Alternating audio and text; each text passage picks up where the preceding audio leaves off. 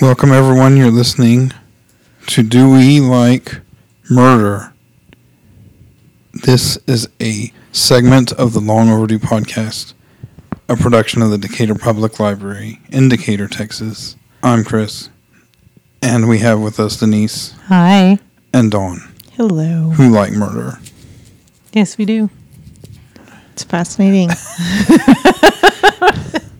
Hence the name of the podcast. Take it away. We discussed this ahead of time. Here we go. I'm going to intro us, and then they're going to take it away. Yes. What did y'all read this time? I read A True Story of Murder and Betrayal, Too Late to Say Goodbye by Anne Rule. Ooh, another Anne Rule. Yes. Is that 2 in a row now? Yes. I do like her. I've read her before. Yeah. And I do like her books. I mean, there's a reason that she's as popular as she is. Mm-hmm. You know? What? I'm just looking at Denise's book that has a whole ream of sticky notes in it again. It looks like she ran out of yellow and then started on the orange But partway I through. only had a little bit of yellow left. Yeah. So you're making it sound like... Then I had to start on the orange. She had a little bit of the yellow left. Do you reuse your sticky notes? Do you save a tree? I don't. Because I typically write on my sticky notes. Oh, yeah. Things that don't translate well to other books. Your shorthand. And you read... I read Furious Hours, Murder, Fraud, and the Last Trial of Harper Lee by Casey Sepp. I think that's how you pronounce her last name. It's just C-E-P. Sounds right. Sepp. So explain to us, who was Harper Lee? Harper Lee wrote To Kill a Mockingbird. If you don't know who Harper Lee is, she wrote that one book, and she helped Truman Capote do his research for In Cold Blood. Mm-hmm. So it's all coming full circle now. Sort of, yeah. Sort of. You talked about In Cold Blood.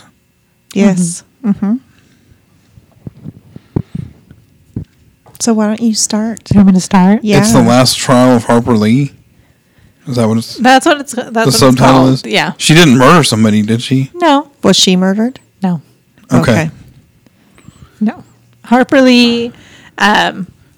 So Casey Sepp told this story in 3 parts. Mm-hmm. She told one about a serial killer named Willie Maxwell, who was a reverend, and then a trial, and then Harper Lee. What? Never mind. Missed opportunity. Sorry. Go ahead. So, the first part was about Reverend Willie Maxwell, and he was a rural preacher in Alabama. And he married Mary Lou on April 2nd of 1949. And he had various different jobs, but he was a reverend, and he went to different churches and revivals and things like that. Mm-hmm. And so he got paid a little bit of money for that as well. And then one day in August of 1970, so they were married this entire time. Okay. And they had ups and downs financially. And I think at this point, Mary Lou had gotten a little job at the same factory that Willie worked at. And she took sewing projects on the side. So that's how they were basically making their money. And on this night, he had to go out of town for a revival. And so he was leaving, and she didn't want to go with him. And so he was like, okay, well, I'm going to call you later on my way home. So, just make sure that the phone line's clear. And she's like, okay. Like, that was just kind of a little weird for him to say that. Like, she was not one to be on the phone in the middle of the night or anything like that. So she was just like, okay. Interesting. Yeah. Well, all right, whatever. And so he goes. And then he claims that he came home. It was after 11 o'clock at night. She wasn't home. He was so exhausted that he went straight to bed. Okay. Woke up about 2 o'clock in the morning and she still wasn't home. So he called his mother-in-law looking for her, called a sister, and the sister was like, well, I saw her earlier tonight, but it was like 6 o'clock. Yeah. You know, I'd stop by the house and talk to her for a little bit and so on. So then he calls the neighbor to see if she had seen Mary Lou, and the neighbor's like, no, like I saw her earlier this evening, but it was way earlier. And he's like, oh, okay. So then he calls the police that his wife is missing, and they find her car on the side of the road. Not in a wreck or anything like that. It looks like it was parked on the side of the road. Okay. The doors open, and her attack was brutal. Like, Really? it was awful. Like, there was blood everywhere. It looked like she had been beaten to death. It looked like someone had tried to strangle her, and there was blood all over, like in the car, outside the car, like just all over. Like she was missing a part of her ear. Wow. And so the police went to talk to the husband, of course. And he says, I tried calling her on my way home. I stopped at a gas station, picked up a Coke, and called her to let her know I was on my way home. And no one answered. Okay. And so then I got home.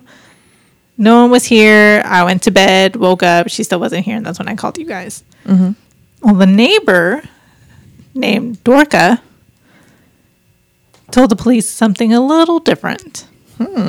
She told the police that before Mary Lou left the house, she came by to let her know that she was leaving. Then I guess just to let her know what was going on. And she said that the Reverend had called her that he had an accident. He had a car accident. So she was going to go get him. Oh. And so she was like, so that's what she told me before she left. And then as for the Reverend coming home at 11, she was like, no, nobody came back to the house or anything like that. And she's like, as far as I know, he didn't get home until 2 o'clock in the morning when he called me. Okay. So she's telling the police this. The police are already pretty suspicious of the Reverend. And she also tells the police that after he called her to see if Mary Lou was there, that she went around the back and took a little peek in the garage to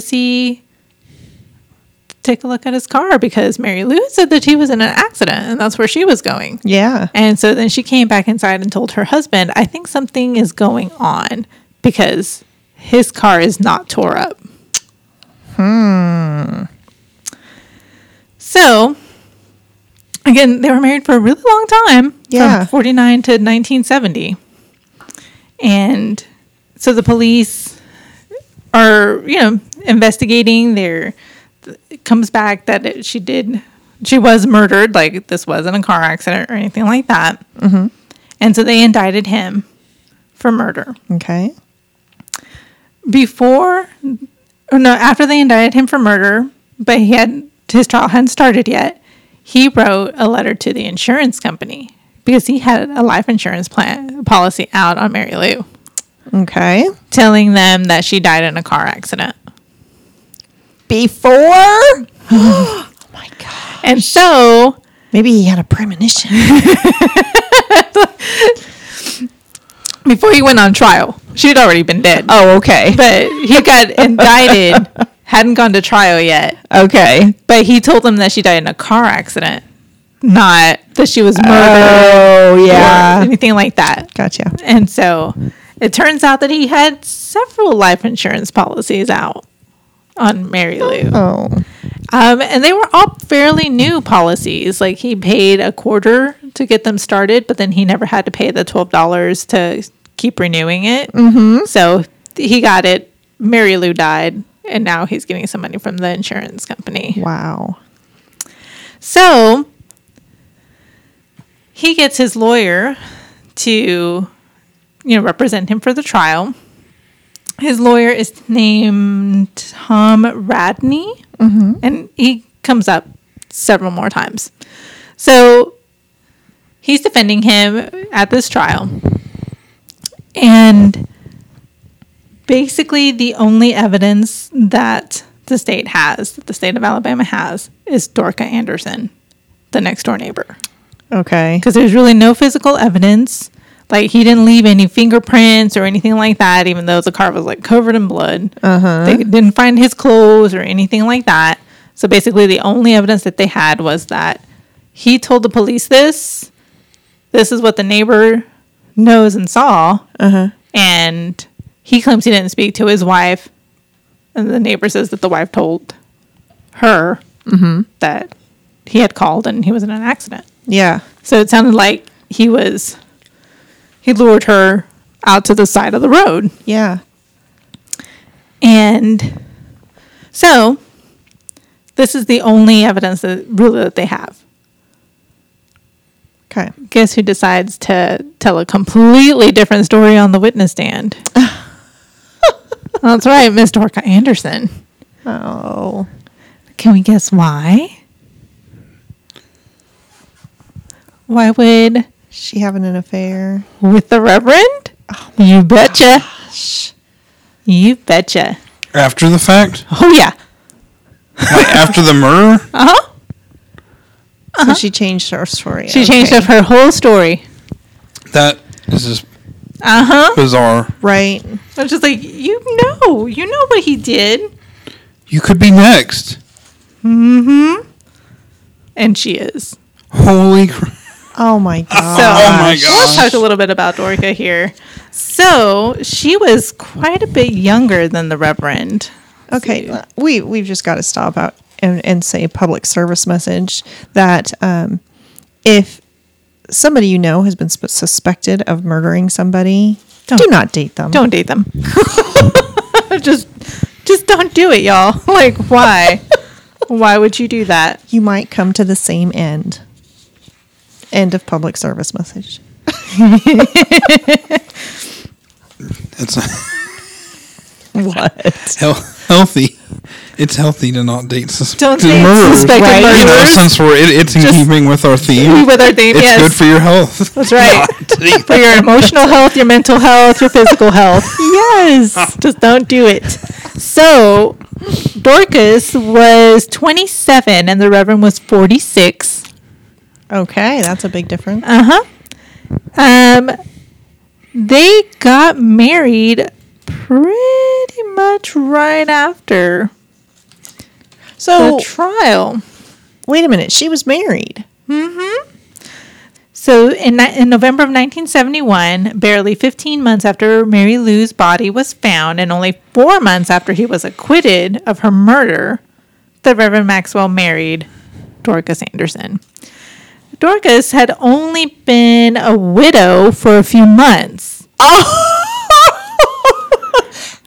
Her husband was diagnosed with some kind of sclerosis or ALS.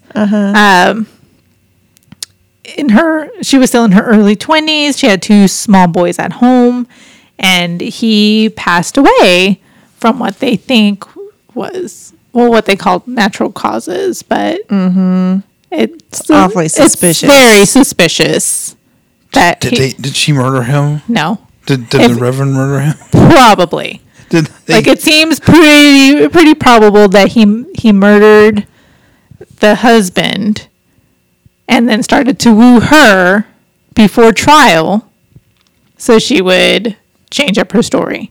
Because that was pretty much what got him his acquittal. He got acquitted? Yes, he got acquitted. Because she went up there and changed her entire story. And Think about what he went through. Okay, so he murders his wife.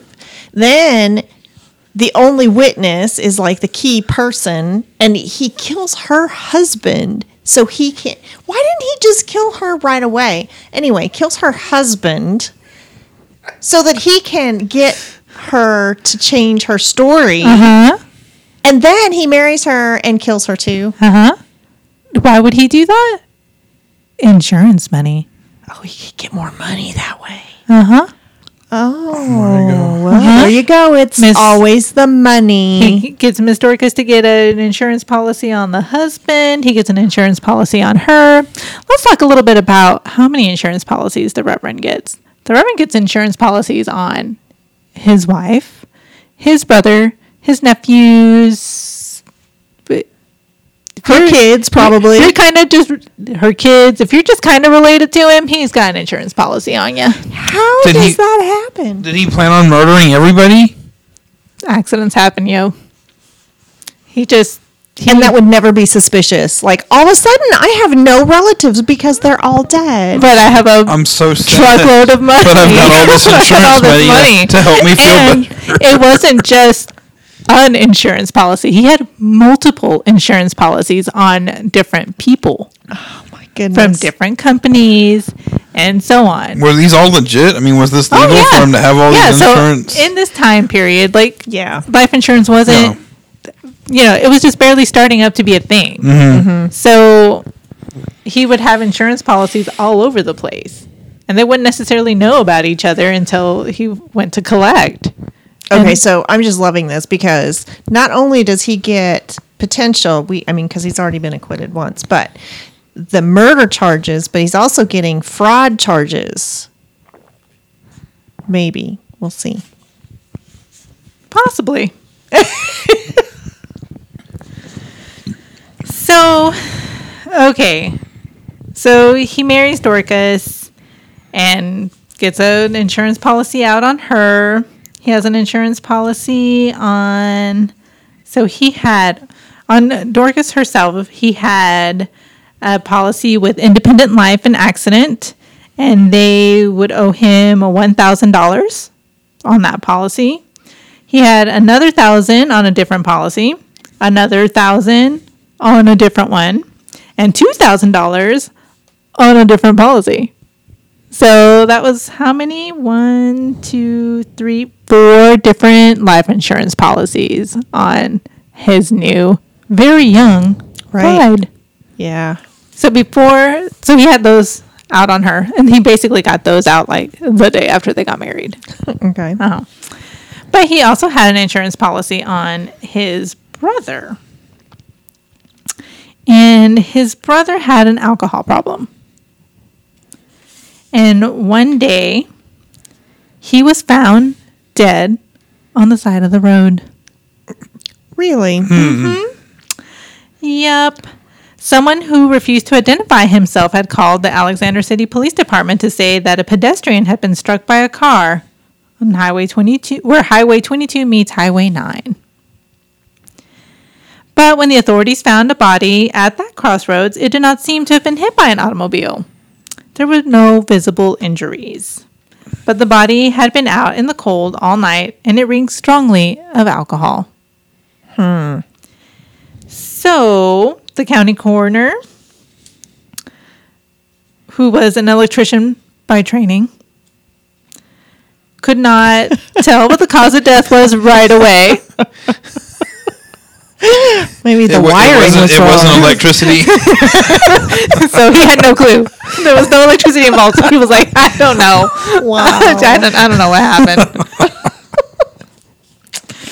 They did find that his blood contained 0.41% ethyl alcohol in a life-threatening range, and that he had basically died of alcohol poisoning. And the Reverend had an insurance policy out on him. How do you get somebody to drink? I mean, obviously he's having a drinking problem, but how do you get them to drink to excess like that so that they get alcohol poisoning? Well, I think once you get someone fairly inebriated, it's pretty easy to just kind of tilt their head back and just start pouring. Okay, because I'm thinking, did they kind of drug him a little bit so that something, maybe, I don't know. It's anyway, thought crossed my mind. So he died, and he got money. And I'm assuming back then $1,000 was a lot of money. Mm-hmm. Yeah. Okay. It was a lot of money. Let's see.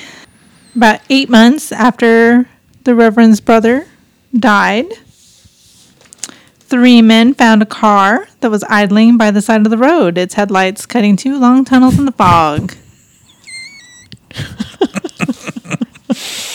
Who do you think was in that car? Was it Dorca? It was Dorcas. Oh my Dorcas. God. Yeah. That's right. So they found the body of his first wife, who had been murdered and left in a car at pretty much an almost identical scene. And now his second wife is found murdered in a car parked on the side of the road. There were no witnesses to Dorcas Maxwell's death. She wasn't as severely beaten as the first Mrs. Maxwell. So it was a little harder to determine her cause of death. They weren't sure what had happened to her, but more than likely she was strangled. Wow. But he didn't savagely beat her like he did the first one. So how many insurance policies do you think that the Reverend Maxwell had on Dorcas? So he had 4 on his first wife? Mm-hmm. Well, it had to have been at least 4. 5? 10? 17. 17! life insurance policy. Separate life insurance policies. Yep. What was the total amount? Or even in some individual amounts? It didn't say. It just said that he was now owed a small fortune in returns. Wow. He had, let's see, So was it's impossible to know exactly how many of those policies he had on Dorcas at the time of her death, but or how many he had in total for like anyone. Because some of those were not litigated, left. So if they weren't litigated, there was really no trace of them. So if they just paid out, they paid out. But a lot of them fought to pay out. And because he didn't have the policies for very long. He only paid the initial, like, however much it was to start the policy, never renewed it or anything like that because they just kind of died right after. Yeah. You know, who knows?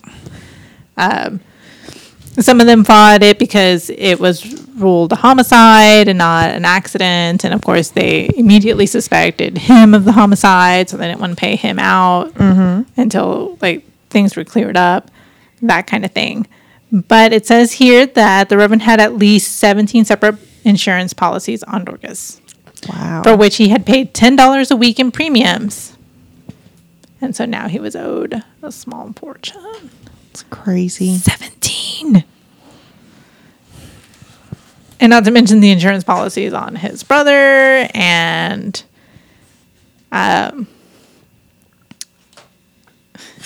he even killed one of his very young nephews. Like I think the nephew was like 20, 21 or something like that. And the nephew was working with him. And then he died. So what happened to Dorcas' children? I don't believe that he got custody of them. I don't think he really tried to get custody of her. So Dorcas's murder was not ruled a murder. Okay. So it seemed pretty strong that she had been strangled, but they couldn't prove one way or the other, really. And I think eventually they ruled her death. They did not declare. They declared that she had died from natural causes, despite no previous history of asthma, bronchitis, or pneumonia, and even though she had suffered no illnesses whatsoever for the entire year before her death, aside from a minor cold. He concluded that the 29-year-old had succumbed to acute respiratory disease. Okay. This is why we don't get electricians to do this, y'all. Sudden onset. Yep. Not even 30. And she died of a respiratory illness that she had no sign of or symptoms of. On the side of the road after she'd been beaten. No, she wasn't beaten. Oh, remember? She wasn't. No, the first wife was the one that was severely beaten. Yeah, but you said that she wasn't as bad. I thought that she had No, still been she- beaten a little bit. no. Okay. He didn't go to trial for that because they ruled it an accident. Mm-hmm. And then, so then his lawyer went to litigate the insurance policies because they didn't want to pay out, and it was ruled an accident. And he won those, so he got his money. Oh, in 1974, he remarried. He was married to Ophelia Burns, and she had also been indicted but never tried for the murder of Mrs. Maxwell, of the first Mrs. Maxwell. Really? Yes. So the police always suspected that he had someone basically take him to the side of the road, pick him up from there, take him clothes and so on. Because when he arrived home, like he was in his vehicle, but there was no blood anywhere. There was so that they had always suspected that he had an accomplice that went to go get him, made sure he got cleaned up, had fresh clothes, and so on. Wow. So, and they had suspected Ophelia Burns of being that person. And so they had indicted her, but they never took her to trial, especially since he was acquitted. Yeah. And so there was not really much that they could do about that. See, they got married, and they both had children. He had a daughter. He had a daughter with some other woman that wasn't his first wife Okay. or his second wife. Okay. So one of the funniest things in here, and I say funny, and I was just like, I probably would have hurt somebody. But one of the things that Dorcas had said when the police questioned her the first time, and she was telling them that, you know, him and Mary Lou weren't exactly happily married. Mary Lou was one of those women that once you got married, you were married. Like there was no divorce or anything like that. But she knew that the Reverend had several women on the side, especially since he went traveling to different churches to do his Reverend thing. He had a lady at every one of those towns. Nice. Classy. Yeah. And she would often talk to Dorcas about how she would get telephone calls that from different ladies that were asking to talk to the Reverend Maxwell. And she would tell them that he wasn't home, and they would think she was just trying to keep them from talking to him. And I was like, I would have hurt somebody. Yeah. Yes. Like, I'm his wife. You're just trying to keep me from. Yeah. So what if I am? You were trying to do that. And that's the other thing. Dorcas knows this. And then she's still like, we're Yeah. going to get married. Yeah. Oh, because she's going to change him. Oh, yeah. for- Yeah. Yeah. Didn't even make it a year, Dorcas. So, all this happens. He's first wife, second wife, brother, second wife's husband, nephew. All these people are dead, and he's collected insurance money on everybody. I don't know about the second wife's husband. She Okay. might have collected some insurance money on that. But so he's made a bundle. The thing is, he likes to spend money. So Yeah. he's constantly got to be making a bundle. So here we go. Yes. So he's made a bundle. His attorney, Tom Radney, has been fighting insurance companies left and right, trying to get payouts, especially when they've been, declared accidents or natural causes or whatever, like their deaths. So he's been getting money.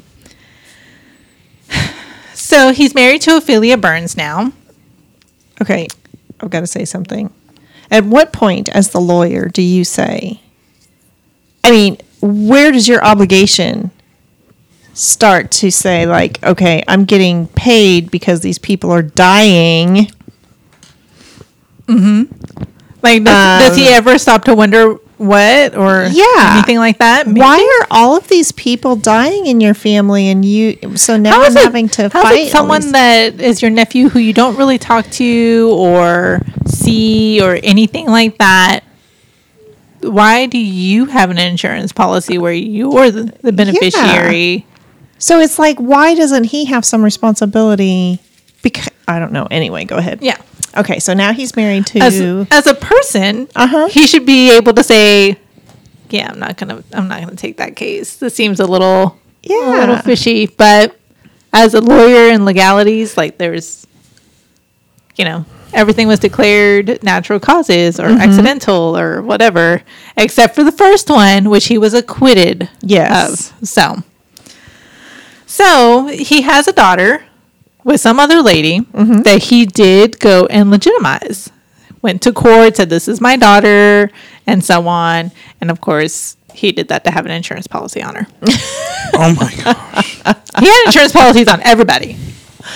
Wow. I mean, Okay. you got to spend money to make money. I guess. Investments. And so he was married to Ophelia Burns. And so he had had that child that wasn't living with him. I mean, she was living with her mom, but would, visit him and so on. Ophelia Burns had children as well. And then she had basically a kind of a child that she had adopted, left in her care. And then she was just kind of like taking care of her and so on. Okay. She, at this point, that daughter that Ophelia Burns was taking care of was about 15, 16 years old. She was a teenager. At some point, became a rebellious teenager. Okay. And so, fighting with Ophelia and so on. And Ophelia claims that on this day, they had gone out somewhere and had come back, and she wanted to go somewhere else. The teen wanted to go out somewhere else, and she was like, "No, like we just got home, and I got to do this stuff," and and so the teen got really angry with her and just took off in her car. I grabbed the keys and just took off. Okay. And Ophelia was just like, "Oh, okay, whatever." Didn't call anybody, didn't call her husband or anything like that. She waited for him to come home. The girl hadn't come back yet, so then they decided they were going to go look for her. And, of course, they found the car. On the side of the road. Oh my gosh. Not in any kind of accident or anything like that. And this teenager, well, the way they set that one up to look like was that she had gotten a flat, didn't put the jack up correctly, and the car fell on her. Wow. But the investigators could tell that that's not quite what happened. And so now he was being investigated again for murder. But it seems pretty clear that Ophelia probably knew about it too. Yeah. Yeah. And so he's being investigated. And at this point, a lot of the same officers are investigating this one that investigated all the others. They're like, this guy, like, he did it. We got to figure out how to like send him away. Yeah. Like, cause he's just been murdering people. Yeah. At this point, he's got an MO. Yeah. It's just like, dude, at least change this up a little. Yeah. And I guess with her, he kind of did. Little bit. A little, but not a lot. And so, it's just like, so they're investigating. And while they're investigating, and they're so close to being able to indict him, they have the girl's funeral. And so, like I said, this was told in 3 parts. So the first part was his part about the Reverend. And the second part, when I said it was about the trial, it wasn't about, like, his murder trial. So what happened was that they have her funeral. The girl's name was Shirley Ann. I don't think I mentioned that at all. So they had the funeral. At the funeral, the girl, Shirley Ann, she had other siblings and so on. Like I said, Ophelia was kind of just taking care of her. One of her sisters got up, pointed her finger at the Reverend, raised her voice so high that everyone gathered that day could hear it, and she basically screamed out to him, "You killed my sister, and now you're going to pay for it." Ooh. And before anyone in the chapel could react, a man in a green suit pulled a pistol from inside his pocket and fired 3 rounds into the Reverend Maxwell's head. Oh. He was actually sitting in front of him, and so it was super close range. Like, he just turned around, shot him in the head. Wow. So somebody knew. Oh, everybody in town knew that he was murdering people left and right. So the thing that people thought, that the people thought, because Dorcas' husband mysteriously died, and then they got married, and then his second wife, Dorcas, died, and his brother died, and his nephew died, and no one could pin anything on him. People actually thought that he was a voodoo priest. Oh. And that he was cursing people to death so he could make money. So, did people still go to see him? I mean, like, did he have a church? No. Okay. Yeah, no one ever contacted him again about doing services anywhere. Okay. No, he lost that pretty quick. His name was Robert. Robert Burns was the man that shot him. And he was married to Vera, who was her sister, who was Okay, so the sister was Shirley, older. Shirley Ann. Mm-hmm. Okay, that's what I was going to ask. Yeah. And so there were police officers there and all that to lead the, what's it called when you lead them from the service? Procession. The procession or whatever. Yeah. So there was a couple of police officers there for that. There was some reporters there also because, again, another one of the Reverend's family members died. So they were there, and when the shots happened, the police officers that were there rushed in. He put up no fight or anything like that. Like, he was there to do what he was going to do, and that was it. And they arrested him, put him in the back of the car. And later on in the trial, it comes up, like, they claim that he confessed, that the police didn't say anything to him because they didn't read him his rights or anything like that. They just put him in the back of the car. So that they claim that, you know, he just made a spontaneous confession. And then later it comes out that the police officer had asked him, like, what did you do? Like, Bobby, what did you do? And, you know, then he said what he did. It turns out that that police officer was a brother of his. Oh. So there was all kinds of, like, this, you shouldn't have been talking to him or anything like that. So a lot of that was not introduced in trial. He suffered from PTSD, and he was really close to Shirley Ann. Like, the part of the family, she would always visit her sister, and so he considered her, you know, a part of his family. And so for this man to just kill her for insurance money, like, it was too much. Yeah.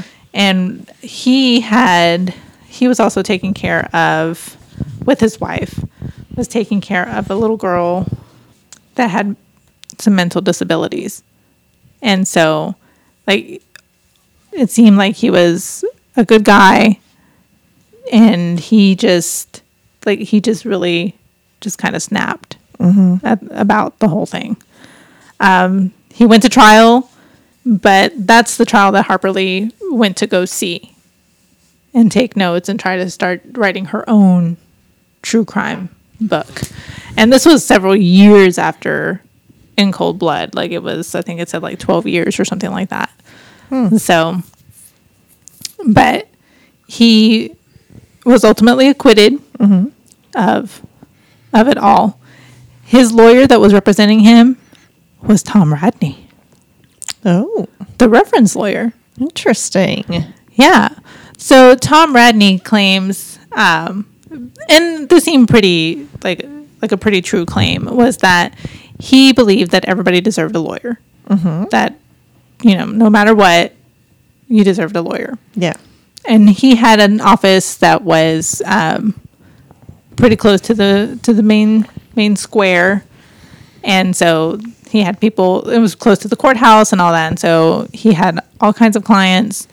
And if he knew that you could afford to pay him, he would charge you normal lawyer rates. If he knew that you could not afford to pay him, he would just be like, so what do? You build furniture?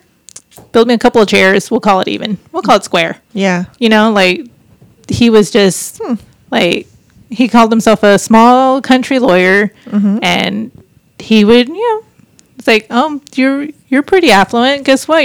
I'm charging you double rates. And I think at one point they even said that he had accepted payment in pies. Oh, wow. Like, bake me some pies, we'll call it.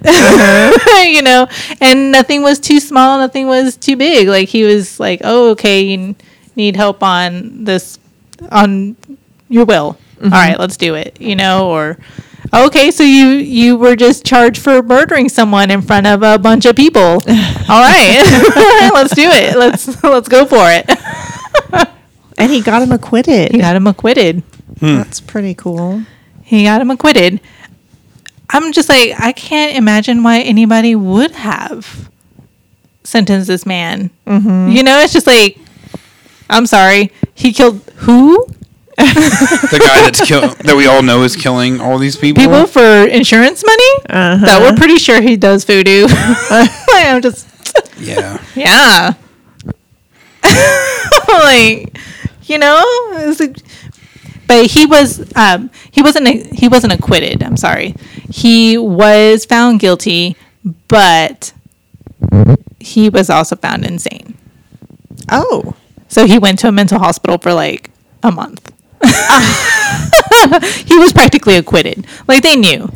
They knew that because they had claimed that he had gone through some kind of PTSD episode, and when he found out that she had been murdered,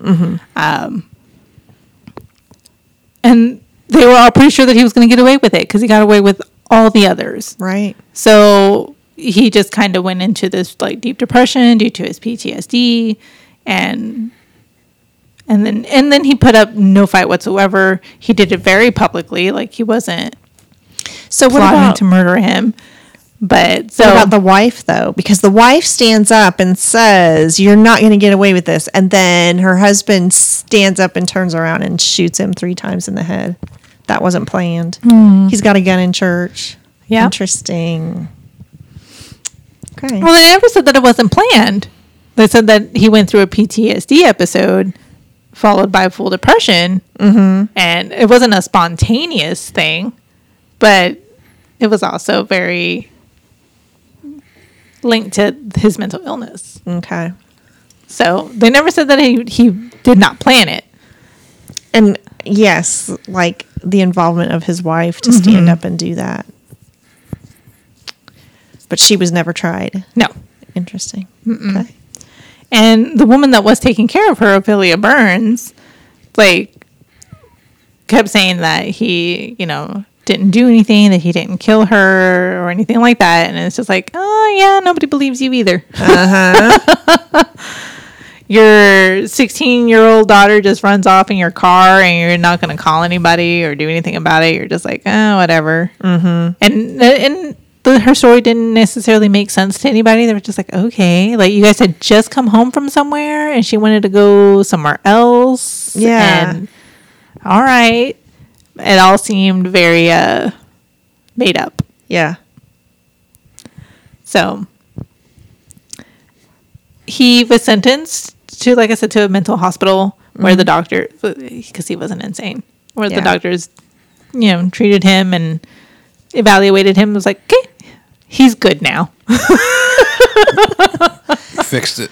Yeah, he's good now. Looks like there was a lot of collaboration on that. It was fine. Yeah. So Tom Radney, like she spends a good time in this book talking about Tom Radney. But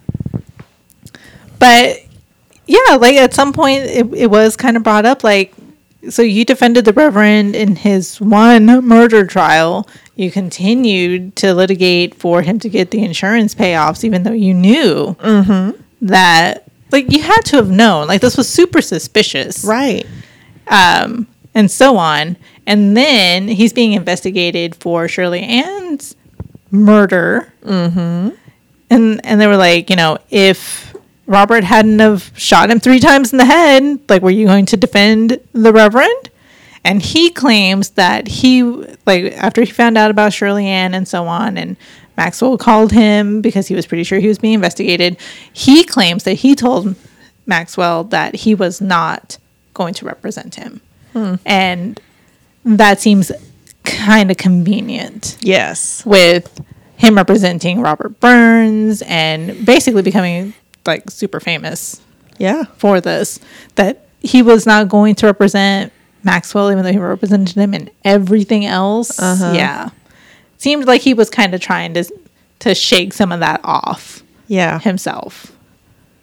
So anyway, he was actually a very interesting man, Tom Radney, and I had very mixed feelings about him because at the first part of this, when he's, you know, associated with the Reverend, I'm like, he's also making a bundle from this too. Right. Because he's collecting lawyer fees and he's making all this money. And he's got to know where that money's coming from. Yeah. And then when Robert shot him, he was like, okay, well, let's do this thing. Didn't charge them money or anything. He was just like, everybody deserves a lawyer. Wow. And so it's just like, who are you? Yeah. Like, are you a good person? Are you not a good person? Like, did you somehow just tell yourself because it was declared accidental that it wasn't a murder and you're fine? You know, like, I don't know. I was just like, like, I'm not sure how I feel about you. Right. Like, there's just parts of this whole thing. He tried to have a political career, but it didn't quite work out for him. It was actually pretty awful. He seemed like a good dude with good ideas, but it was Alabama. So they were not looking for good dudes with good ideas. And so Harper Lee's involvement in this is that she heard about the Reverend and she was like, what? A voodoo Reverend priest guy that, like, was committing murder that then got murdered? It's like, this sounds like the story I want to write. Yeah. And so she talks about Harper Lee, and I'm going to say that I am not a fan of Harper Lee. I do not like Harper Lee. And so she starts off by talking a little bit about Harper Lee's growing up and so on, and how she knew Truman Capote. And I think a lot of that's already kind of common knowledge. And also how, you know, she moved to New York to start her writing career. And so one of the things I really dislike about Harper Lee is she had this idea of what a writer was supposed to be. And then I'm just like, you're so narrow-minded. Yeah. So she went to New York, got herself a little editing job at a magazine, like a school magazine for like school districts. Wow. So she was editing articles on textbooks and like teacher of the year, that kind of thing. Fun. But oh my gosh, it was too much like writing. So I then couldn't write at home. So I had to quit.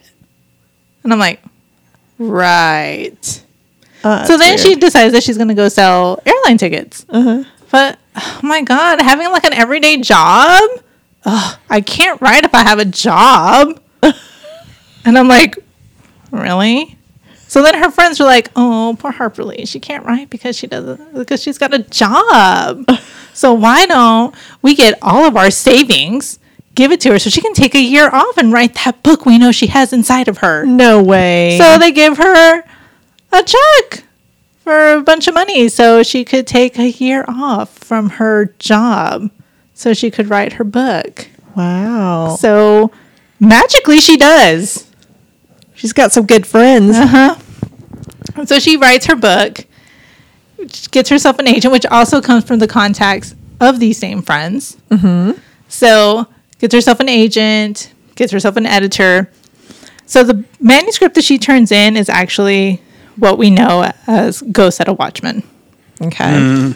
And Harper Lee's great idea was that she wanted to write a book basically showing how hypocritical white Southerners are.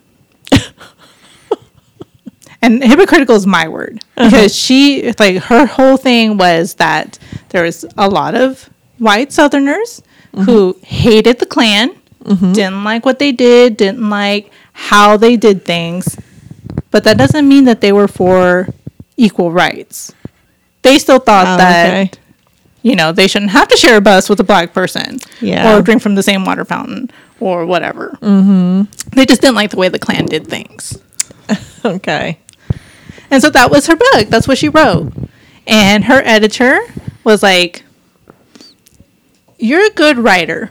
Why don't we focus on this part of your book? Like when Scout was young and so on. And you know what? Let's keep it at this time frame so we don't actually have to talk about the civil rights. Let's do that.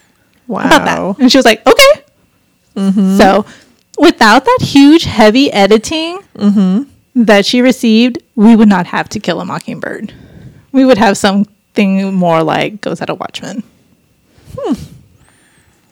So the book took off, made a bunch of money. It actually made, from what Casey Sepp estimated to be about $700,000 in our money before it was even published.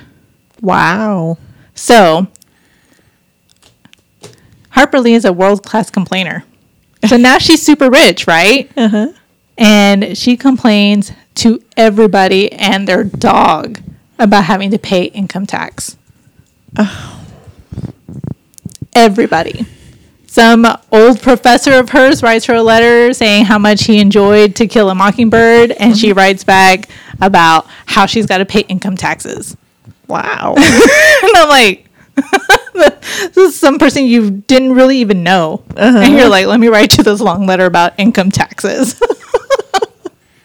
I'm like, okay. But even though she had to pay income taxes, she still had a boatload of money. Yeah.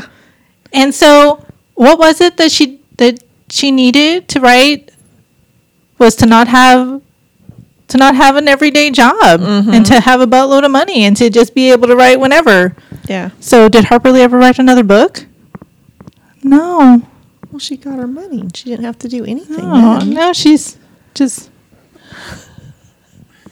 And one of the things that irritated me the most is that she would talk about how she would say things like, oh, you know, it takes me like 8 hours to write a page of prose that I find acceptable. And I'm like, you're awful. You're awful. Please go have another drink. Because she did eventually become quite the alcoholic. Really? Like, she drank a lot. Because she couldn't write. And I'm just like, no. What is it now, Harper Lee? Income tax? Really? Really? That's going to stop you from writing? Okay, sure. Sure. So, like 12 years later, she hears about all of this. And she's like, I'm going to write this book. So she goes to this little town in Alabama and she does a bunch of research. She spends quite a bit of money, like getting records and copies. She interviews everybody. She interviews Tom Radney. She interviews the family. She interviews Ophelia. She interviews everybody. And she's got a ton of research. And she's telling everybody that she's going to write this book, which is a little uncommon because she hasn't really talked about writing to anybody, much less publicly. And so she's working on this book, or so she says. And Tom Radney thinks that, she's writing this book about him, and at some point they're talking to each other. And she calls Gregory Peck. Oh. Because they're friends. And so she calls Gregory Peck to, tell him about this book that she's writing, and, maybe he'd like to play Tom Radney in the movie. And so Tom Radney's like, this is going to happen. Like, this is going to happen. And so it does not ever happen. Before she leaves town, Tom Radney gives her like a suitcase full of like all the files that he had on the Reverend, and just like all the things that he had collected over the years about the story, and gives it to her. And so she's like, okay, great. Like someday she was going to return it after she did all her research and got her book out there. And so she takes off with that. She talks to one of the reporters that was there reporting on like when it happened. And so she talks to him, and they actually become a little friendly too. And so he gives her a scrapbook that his mom had put together of like all his stories and bylines and things like that. And so there were several articles that he wrote about the Reverend, throughout the years, like, another one of the Reverend's family members died, let's write a story about it, and then all that. So he gives her this scrapbook, also with the expectation of it being returned to him someday. Yeah. It wasn't returned to him until Casey Sepp gave it back to him. Wow. Several years after Harper Lee died, and decades after she was claiming to write a book. Yeah. They never found anything That she had. that looked like she had even tried to write this book. When Tom Radney died and his daughters were cleaning out his stuff, they found a chapter that seems like Harper Lee sent to him, but it was a fictionalized chapter of this. And her whole thing was that she wanted to write this factual book. She didn't want anybody to come at her like they did with Truman, saying that some of the things that he embellished or he lied about things or whatever. Like, she wanted it all to be 100% fact. And so then she declared this book impossible to write. Yeah. Because, it was like, you couldn't say one way or the other if he really did practice voodoo, or you couldn't say for sure that he murdered his brother, or, Dorcas, who was all claimed to be a natural thing. And I'm like, really? Because I'm reading a book about it right now that someone wrote that never claimed those things to be factual. Yeah. Just, it was very suspicious. And a lot of people thought that he killed these people. I'm like, I think he killed those people. But she never said, oh yeah, he for sure killed these people and just got away with it. It's like, there are ways to write that. Yeah. I'm holding a book right now that was written like that. But whatever, Harper. Whatever, Harper Lee. It's impossible to write, I tell you. Impossible.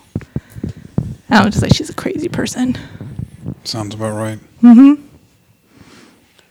So that's what I was talking about when we were talking about writing in the last episode. And I'm like, oh yeah, this reminds me of this thing that I can't talk about. Yeah. Because I'm just like, Harper Lee. Yeah, for real.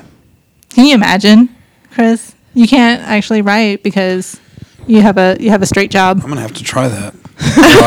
Make a big public announcement. To do. I can't. Media, I can't write because I have a job. I can't fulfill my dream of writing because I have to have a real job. Anybody want to write me a check that's going to cover my rent for a year and food and stuff? Like, I will happily accept your check for that. Thanks. She did pay them back. I'm not signing up for that. Sorry. I will say she did pay them back. Okay, well that's something. I mean, that's fair because she made a boatload of money, and then complained about it. And I'm sure she actually got a tax break for like a gift. But she complained about everything. Like, she was such a complainer. Like, I think one of my notes is just like, wow, like world-class complainer. Like, I'm just like, really? Wow. Really? Sounds like she was quite a Harper. Yes.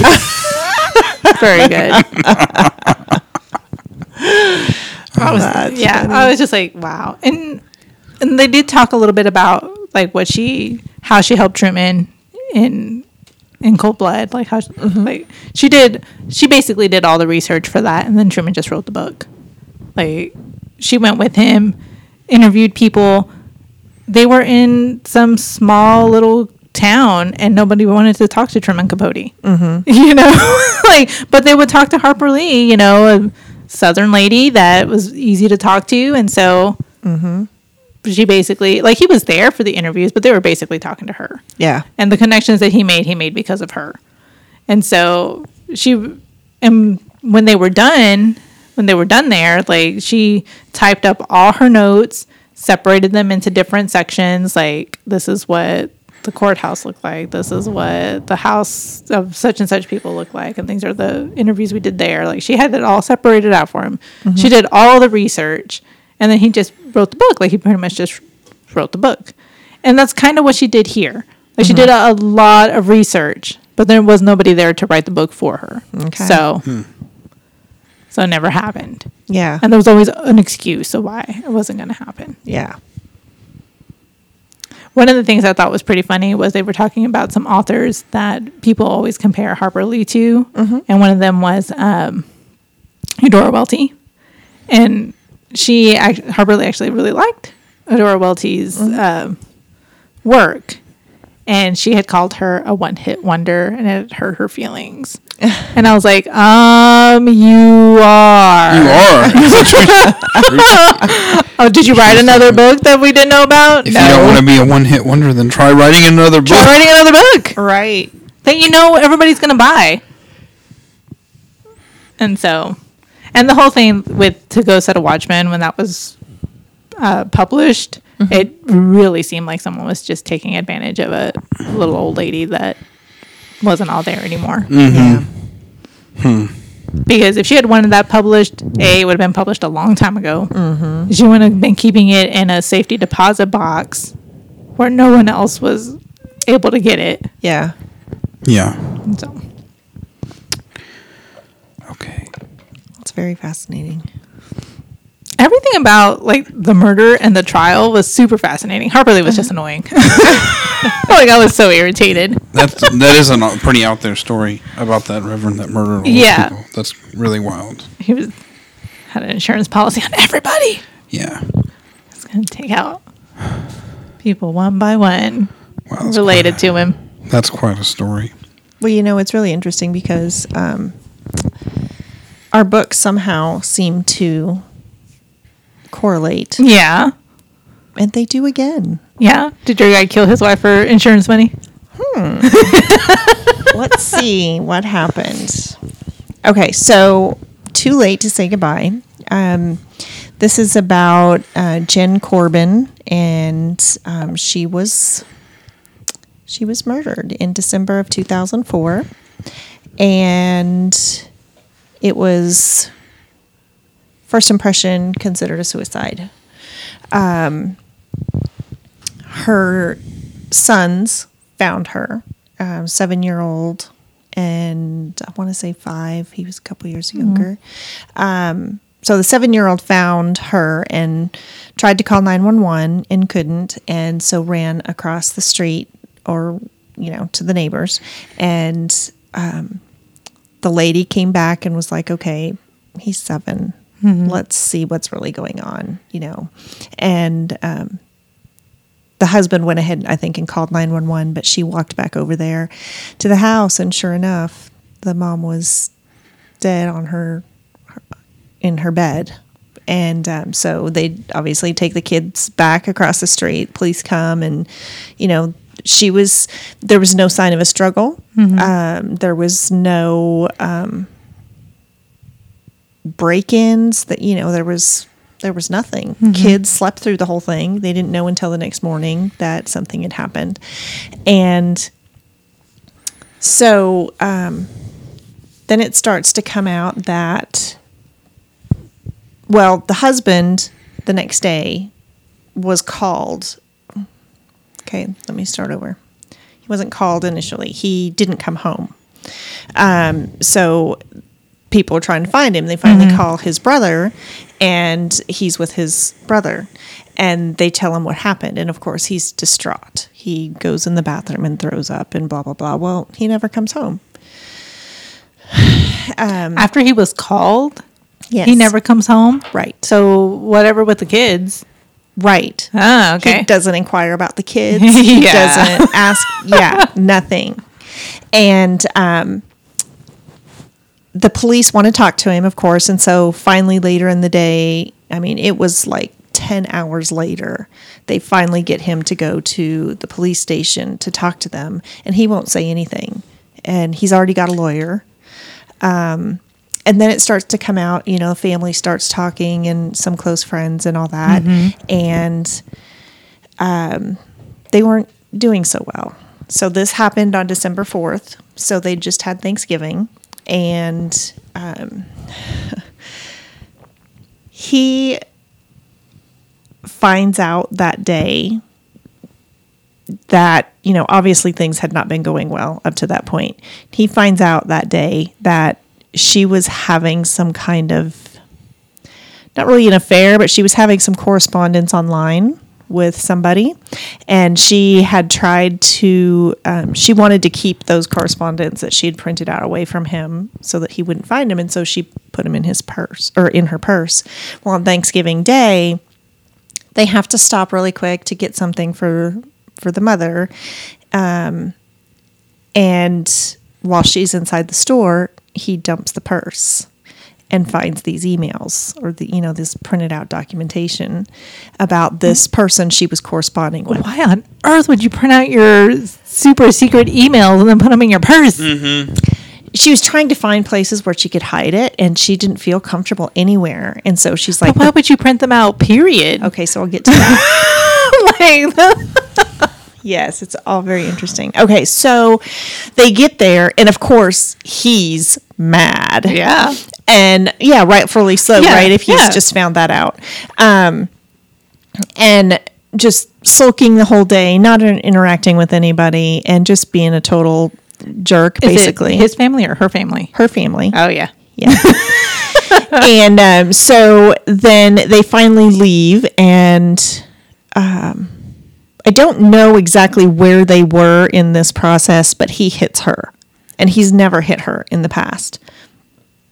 And so when they get home, she calls family back and says, okay, this is what just happened. And so she gets clothes for the kids and leaves and goes back to her sister Heather's house and stays there for 2 days.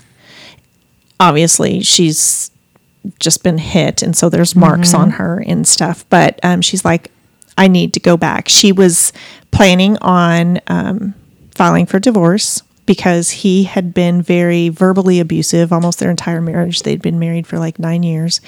And then through this correspondence she'd been having with this person, she was building more confidence in herself that she could be loved. And she's like, I don't need to put up with this. Yeah. So this email correspondence, what had happened, which I marked the spot for you, Chris, because I thought it was very interesting. Okay. So her involvement with this person kind of happened by accident, complete accident. And they liked to, her mom and Jen liked to play games.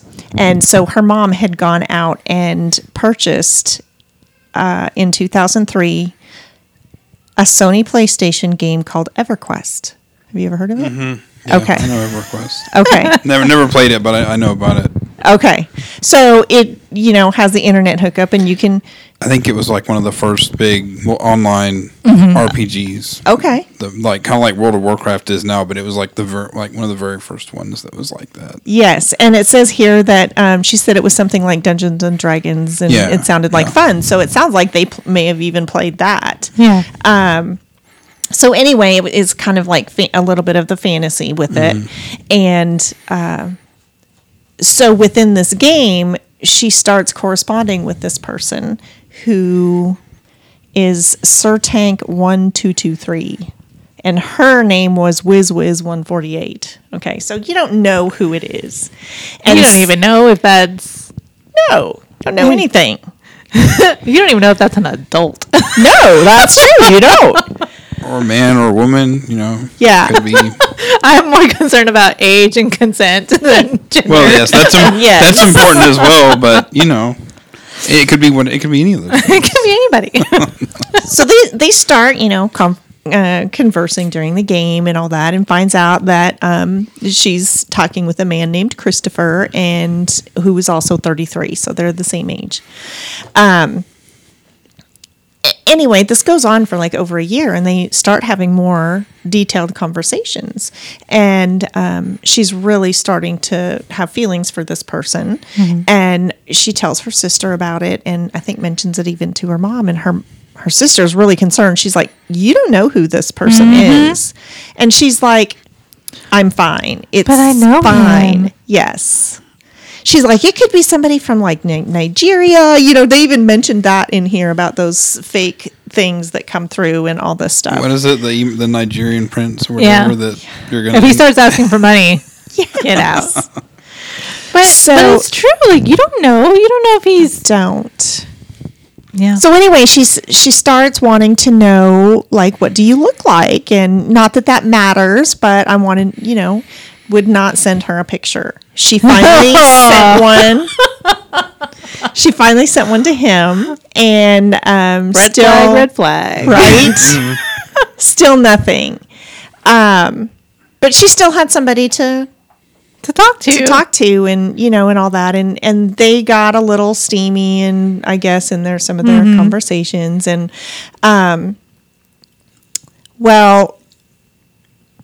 right before Christmas of 2004, like right before Thanksgiving, when he found those emails, she found out that Christopher was Anita. Catfished. Yeah. And so she was very mad and hurt and, very upset about the whole thing. And so she was trying to sort out her feelings, and she went and deleted it. She felt so stupid because her sister was right, and she didn't want to admit to anybody that this had happened, that this person that she thought was a man was now a woman, and she's just, going through all these emotions. So she deleted everything, but she printed out a couple things because she wanted to reread them, and she was afraid her husband would find it on the computer, and she wanted to go back and see, was there any indication that he or she... That he wasn't a real person. Yeah. And so that's why she printed them out. She was still in that shock stage and trying to sort through all the indication that this wasn't a real person was when he refused to send you a photograph. Yes. Right. I was thinking that too. I mean, it's like, hello. Uh-huh. Another public service announcement. No. Yes. Catfishing, y'all. It's out there. It's a real thing. And I just want to say that this whole, like, meeting people online, not knowing what they look like, not knowing who they are, and then being like, but I'm in love. I'm so in love. Yeah. I'm just like, you probably need to go talk to someone. Yeah. Yeah. You're in love with an image of what you think they might be. Yeah, with your own idea of that, because you don't even have a picture. Like, yes. So that's why she had the printed out emails. She was already planning on filing for divorce if she hadn't already by this point, because she was planning on leaving. She had taken some things to her mom's warehouse. So her husband was Bart, and he was so controlling that he would not give her any. She had to account for every single dime that she spent. They would sit down, I don't know, once a week at least, to go through all the money that she had spent, and he only gave her like just a little bit of money. And so she ended up having to go and get a credit card in her name that he wasn't aware of, so that she could start purchasing things and putting them somewhere else. And she wasn't frivolous. She was just taking things that were that she felt she needed to start a household with her and her boys. So then this happens, and he finds out that she's planning for divorce too. He decides he's going to go and file for divorce. And when the police were there after she had been, they were still thinking it was a suicide at this point. This car drives up and he's like, well, I'm here to serve her with papers.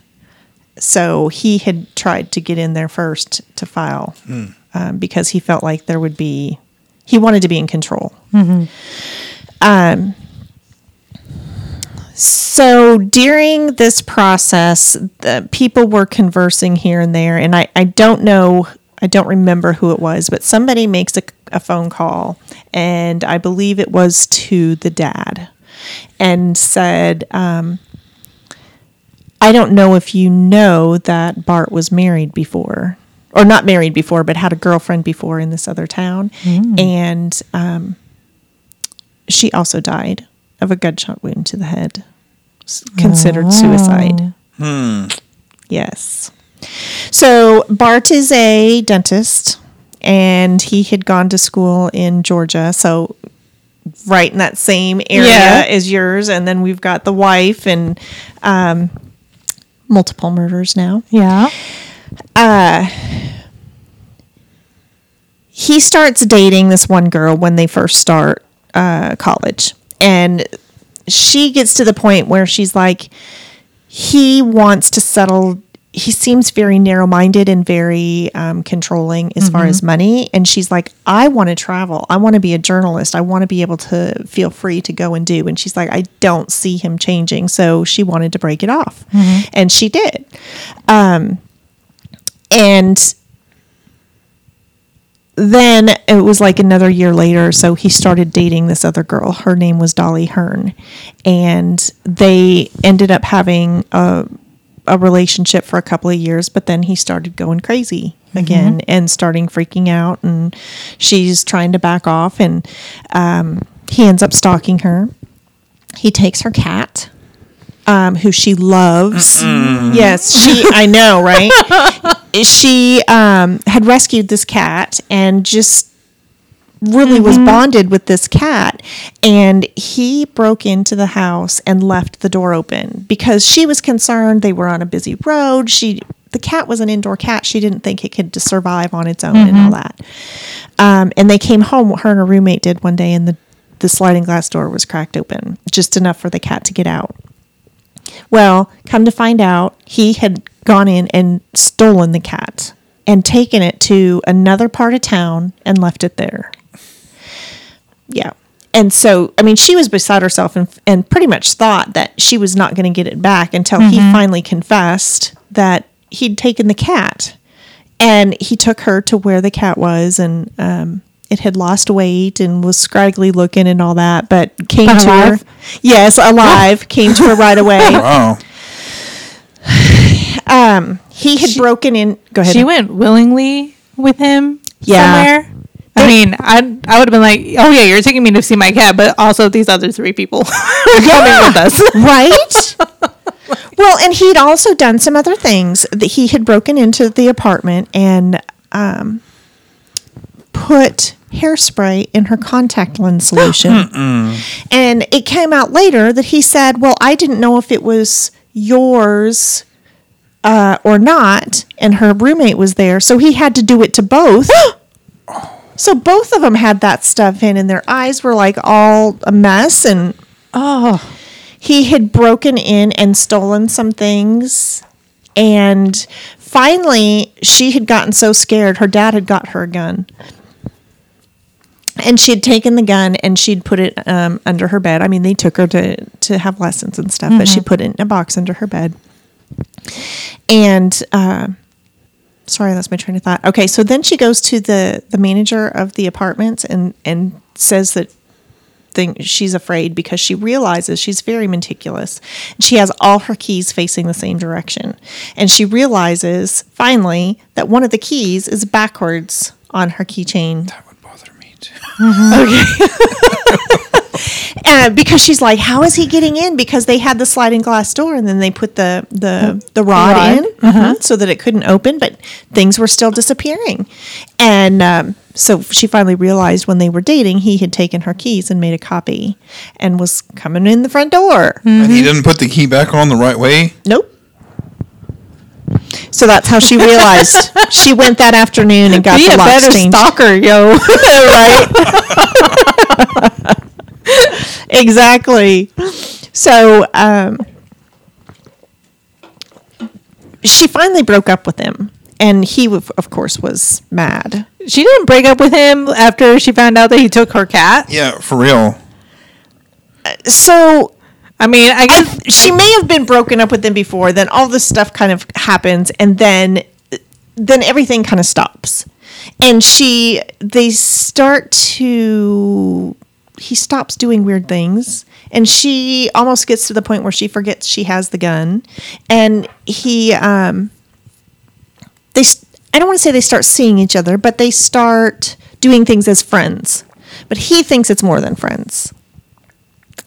Yeah. I know. I'm shaking my head through I this wouldn't whole be thing, friends too. either.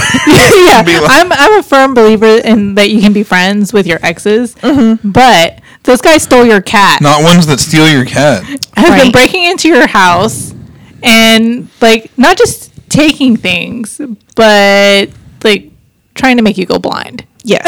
Yeah. Like Oh, and get this. none of that is friend behavior. So they're in dental school. He steals files for her patients and throws them in just a random trash can that she finds later. I mean, that's personal information. Oh yeah. He also ends up, it's getting close to finals, and one of the grades that they have is that she has to have a completed set of dentures for a patient.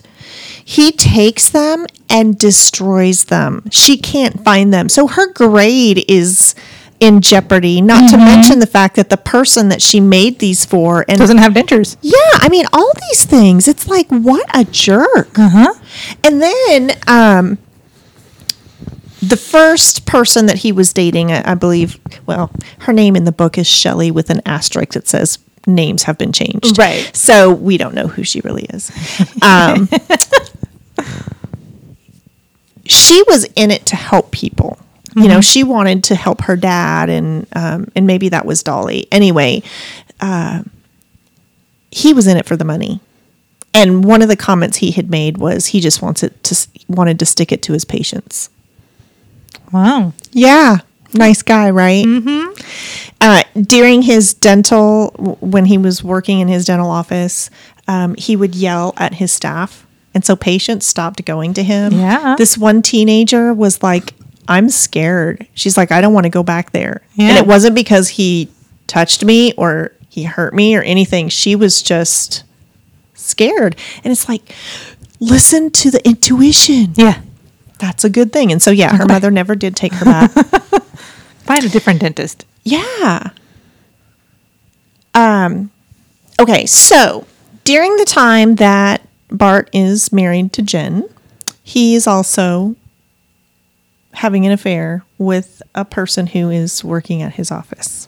And he's all big mad because she's talking to someone online. Right. Yeah.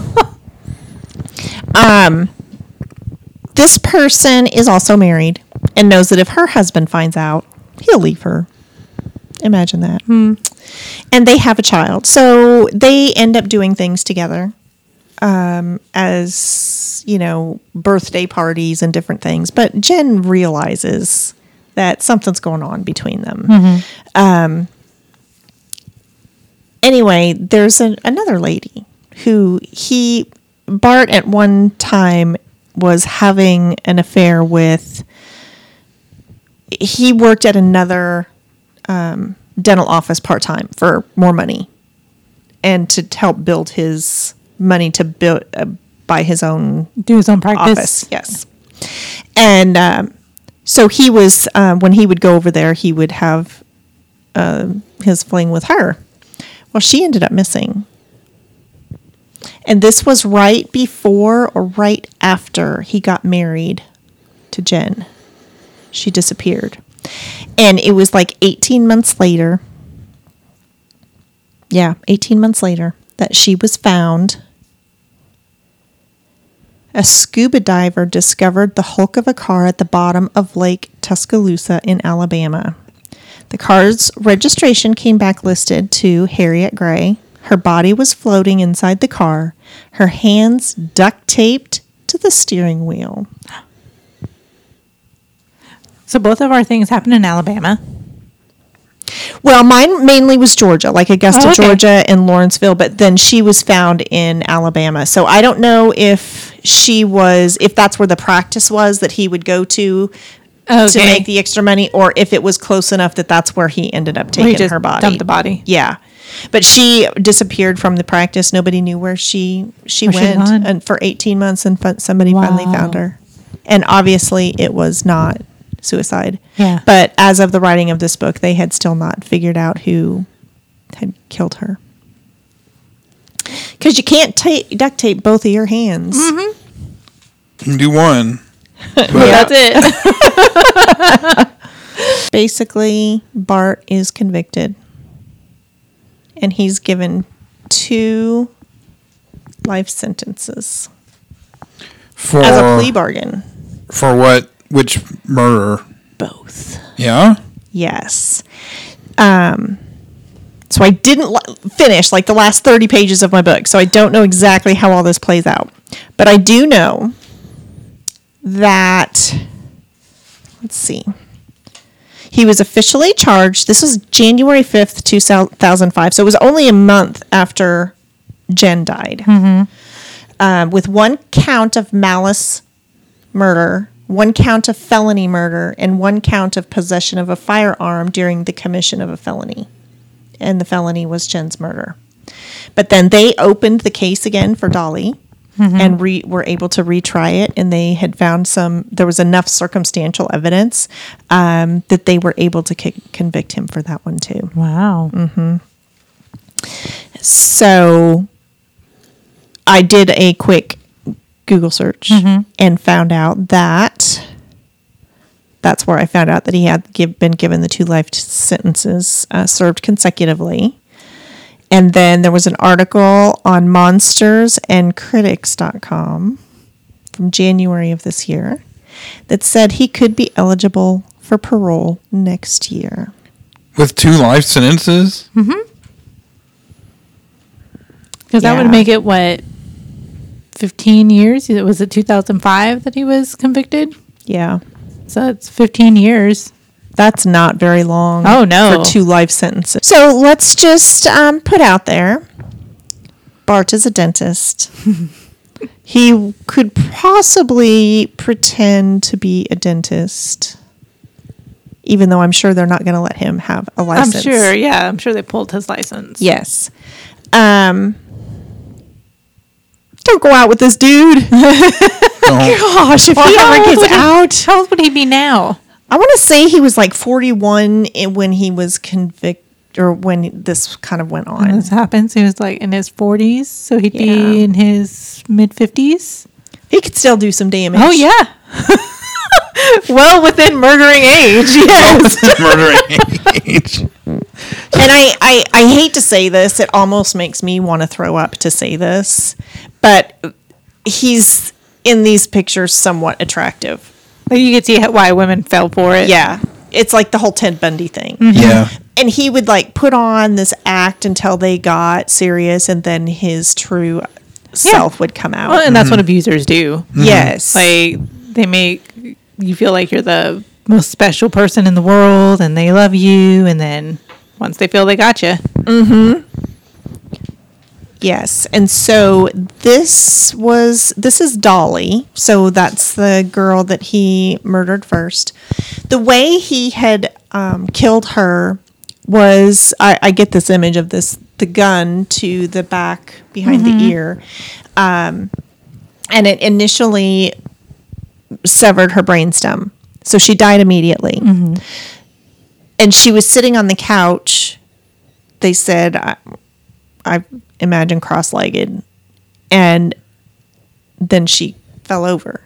Well, when they were really starting to look at the blood splatter and where it was, there's no way that the blood could have gotten on her knee, and there was no blood on her hand because of the back splash of the blood onto the gun and stuff. And so she had to have been moved. And so that's what they went back, and that was one of the things that they looked at. For Jen, the gun was not touching her skin when it was fired. And they could tell that because of the, how there was no burn mark. Yes. So in order for her to have held the gun, there was no way she could have held it at that angle and all of that, because it would have been away from her about 3 or 4 inches. Yeah. Was it a long arm or a pistol? I don't know. Because that's what I'm thinking. Like, if it was a long, like that would make it hard to do that, right? Well, But it would make it hard to do regardless, even if you had a pistol, like to commit suicide and it not be touching you. Like, you'd have to be holding it and Seems weird. And it's, either way. yeah. and when they fire, it would jolt. And so it may not even hit you where you were intending on it hitting Right. you. So, so here's Tabitha, There's the cat. who was the only eyewitness Oh, pretty cat. to the murder. Oh. This is Jen. Is that it? This is the gun that Dolly's parents had. So that was hers. Now, I know that Jen had called and said something about a shotgun missing from their house, but I think there were other guns involved also. And let's see if they have it. It's just really spooky. I don't want to say he looks normal, because he doesn't. I just feel like there's some kind of creepiness, Anyway, her sister Heather and her husband Doug took the kids. And then this is Dolly's mom. And they finally had justice after 16 years. They knew he had done it. Yeah. Yeah. Because, obviously all the stalking and stuff and all the stuff that went on. And Did the police ever talk to him, or did they just like, oh, well, whatever, like suicide? Or did they think it was a suicide? Like Dolly's murder? yeah. Oh, Jen's? No, Dolly's. Dolly's murder, they thought, yes, it That it was was a- considered a suicide, but then the coroner said undetermined, because she still had some okay. questions even. Yeah. And, with all of the people who came back and said, look at the boyfriend, look at the boyfriend. So they did, but they didn't have enough information, they didn't feel like, to convict him. Right. Okay. And so they... And then once he was convicted for another murder, it makes it a lot easier to be able to say, well, all the circumstantial evidence really now points to this. Well, he was actually arrested first for the Dolly Oh, okay. murder. And then like a week or so later, he was arrested for Jen's. Because when they reopened it, they started listing all of the reasons he had changed his story. They did take a statement from him, and then the next day he came in and they took another statement and it changed. Because he realized somebody saw him at the apartment, and he's like, I have to put myself back at the apartment. He had everything laid out to a T. Every minute was accounted for, which is odd to be that meticulous unless you're planning that. Yeah. They'd also, one of the things that they had done for Jen's murder, they couldn't put him for certain at the house at that time of night, because he had left the house, and he'd also been sleeping in another bedroom too, because they were estranged at that point. But he had dinner with his family, and then he left, and the neighbor got home. He'd been out, and then he was out in his garage messing around for a little bit, and he heard the truck. I don't know if you guys do this, but where I live, I know people's vehicles when they come down the street. Yeah. Not all of them, but there's some of them that it's like, oh, that's so-and-so. And you don't even have to look. Well, and and especially if they live right next door to you. yeah, exactly. And so that's what he said. He's like, I heard the vehicle. He's like, I knew that was what was coming, and it was about this time. Well, then they got the records from the hard drive. that Jen was online with this Anita person at 1:48, and they were putting the murder between 2 and 3 in the morning. So what they did is used cell phone records and towers to find out where he was located.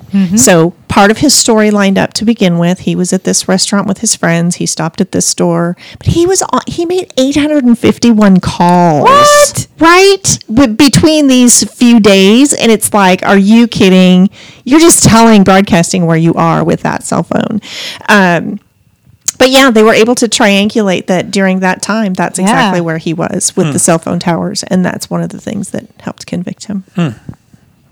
So, very fascinating. A lot of phone calls. Like, That's a lot. Like, for anybody. yes. Wow. Yes. There was a little bit of insurance, I think, involved. He was trying to get insurance paid so he could pay his lawyers. You know what? If you're going to kill somebody and then you want the insurance money just to pay your lawyers, doesn't that defeat the purpose? Yeah. You're just going to give it all to the lawyers. Yes. This murder will pay for itself. Nope. So, yeah, there was a lot of similarities. Yeah. I was thinking about when you said about how she had that with the person in the online game, that relationship. I think I know. Yes. I won't name any names. We won't name any I know names. more than one Person that has fallen for that. not fallen for it, but or actually with the person that they met online through a game or program like that. It's legitimate. Well, I mean, It worked for some people, but I'm Yeah. sure they didn't be like, no, I'm not sending you a picture. right. They probably were a little more upfront than that. Yes. Well, and that's what I mean. Like, online dating obviously works for some people, and that's fine. But when you're talking to someone, regardless of, like, if you're talking to someone on the phone or you're talking to someone online and you're, like, trying to find out more about them, like what they look like or just other personal details that they're not willing to give you, yeah, that's a huge red flag. And you should probably not meet them in real life. Yes. Well, and you even have to be cautious, especially nowadays with photos, because it can be, Could be anybody's photo. Oh, yeah. Yeah. And even with photoshopping and that kind of stuff, they can be doctored and yeah. So, yep. It's too bad. It's a sad story Yeah. for her. I mean, for all the people that were murdered in these books, but that was sad that she Yeah. had that experience and was getting confident, and then turned out to be not at all what she expected, and then she got murdered. Right. Well, and some other things that happened. The Lacey Peterson trial was going on at the same time, or part of what they discussed in here, and Bart was watching it with Heather, Jen's sister, at one time, and Bart just came out and made this comment that the only reason he got caught is because he didn't keep his mouth shut. And it's like, hello? Really? Well, that's not the only reason but But it's like those things that Yeah. you turn and go, where did that come from? yeah. And why did that just come out of your mouth? I don't know. She probably didn't think anything of it until after the fact. Probably. Because, I mean, just think about all the things we have said on this podcast. Well, yeah, that's true. Yeah. It could be like, later on, she said. yeah. Yeah, that's Yeah. true. And one of the things that bothers me a lot, and just whenever I'm watching like a murder show or something like that, and they're talking about how, this person said I could kill that person, or I could, it's like, I'm sorry. Don't we all say that about like just random things that But now suddenly it means something. No, Yes. It doesn't. Yeah. Well, and that's true because, I mean, especially as kids, you know, Uh-huh. it's a common. Well, and I don't know. I know things have changed. When I was a kid, I'm going to kill him. Well, it doesn't mean you're going to kill him. It means Right. that you're really mad at him, That's and right. you might punch him, but that's it. You know, if you even get to the punching part, Right. You're just mad. And I think And it's become a common saying that I don't think that you can bring that up in a criminal case and actually make it evidence. Yeah. Like, okay. However, he did kill her, and it was relevant. he had told a friend that he had waited in the parking lot of Dolly's apartment and that he had a gun, and he told me he was planning to shoot her. But I decided and not to say anything. wait a minute, right? Well, no, he had said something. Oh, okay. But it wasn't. I mean, they didn't Yeah. put it together anyway. And then he says that he had told his friend that he had planned the perfect murder. And then down here, how to commit the perfect crime. So if somebody said that to you, would that be a red flag? Yeah. Planned the perfect murder. Yeah, that. I think But also, I was waiting in the parking lot of her apartment building. with a gun. Red flag. No, just that part alone. Red flag. Yeah. With a gun. Okay, calling the police. Right. I planned the perfect murder. Ooh, righty, you're a killer. Yes. Bye. Right. Well, and that's the sad thing is because Dolly contacted the police so many times. She contacted the campus police. She contacted the regular police, and she didn't necessarily file charges because I think part of it she was afraid of him. And then she didn't want to probably hurt him either. There was a point where she, I guess, reported him to the board of the dental school, and he was really mad about that. But they, I don't want to say they blew it off, but he was not found guilty of anything. Right. And so, anyway. It was a very good book. That's good. I haven't finished it. And even though I found out what's going to happen, I'm still going to go back and read those last few pages. I only touched a little bit on mine. Definitely read Yeah. hours. Because I didn't really even get into all the voodoo stuff. Right. Just Man, that they was a thought he crazy was story voodoo. about that guy. So now we also know that the Southeast is crazy too. Yeah. So, Not just the Northwest or Texas. so I kept thinking about some of the Arctica songs while you were telling me about your Oh, yeah. like when you kept saying Reverend. The Reverend. I wanted to be like, testify. that's what I wanted to say. And then what was the other thing? Oh, and then her name was Mary Lou. And that's a Sonata Arctica song, an old one. And then there was something about a gun in there, so I was like thinking about the song, the gun. Go and listen to these songs. Just find them and just listen to them, and after you listen to this podcast. And Okay, so I hate to say it, but you mumbled a little bit. Tell me the singer or the artist. Sonata Arctica. Sonata Arctica. Okay. Yeah. Just want to make sure we can find these songs, and it's by the right author of the one you want us to listen to. X marks the spot. That's the one where he says, testify. Yeah. Well, those were interesting stories. Harper Lee, y'all. Yeah. Ugh. Harper Lee. All right. Well, I guess that this has been Do We Like Murder? Bye. We'll see y'all later. Hasta la vista.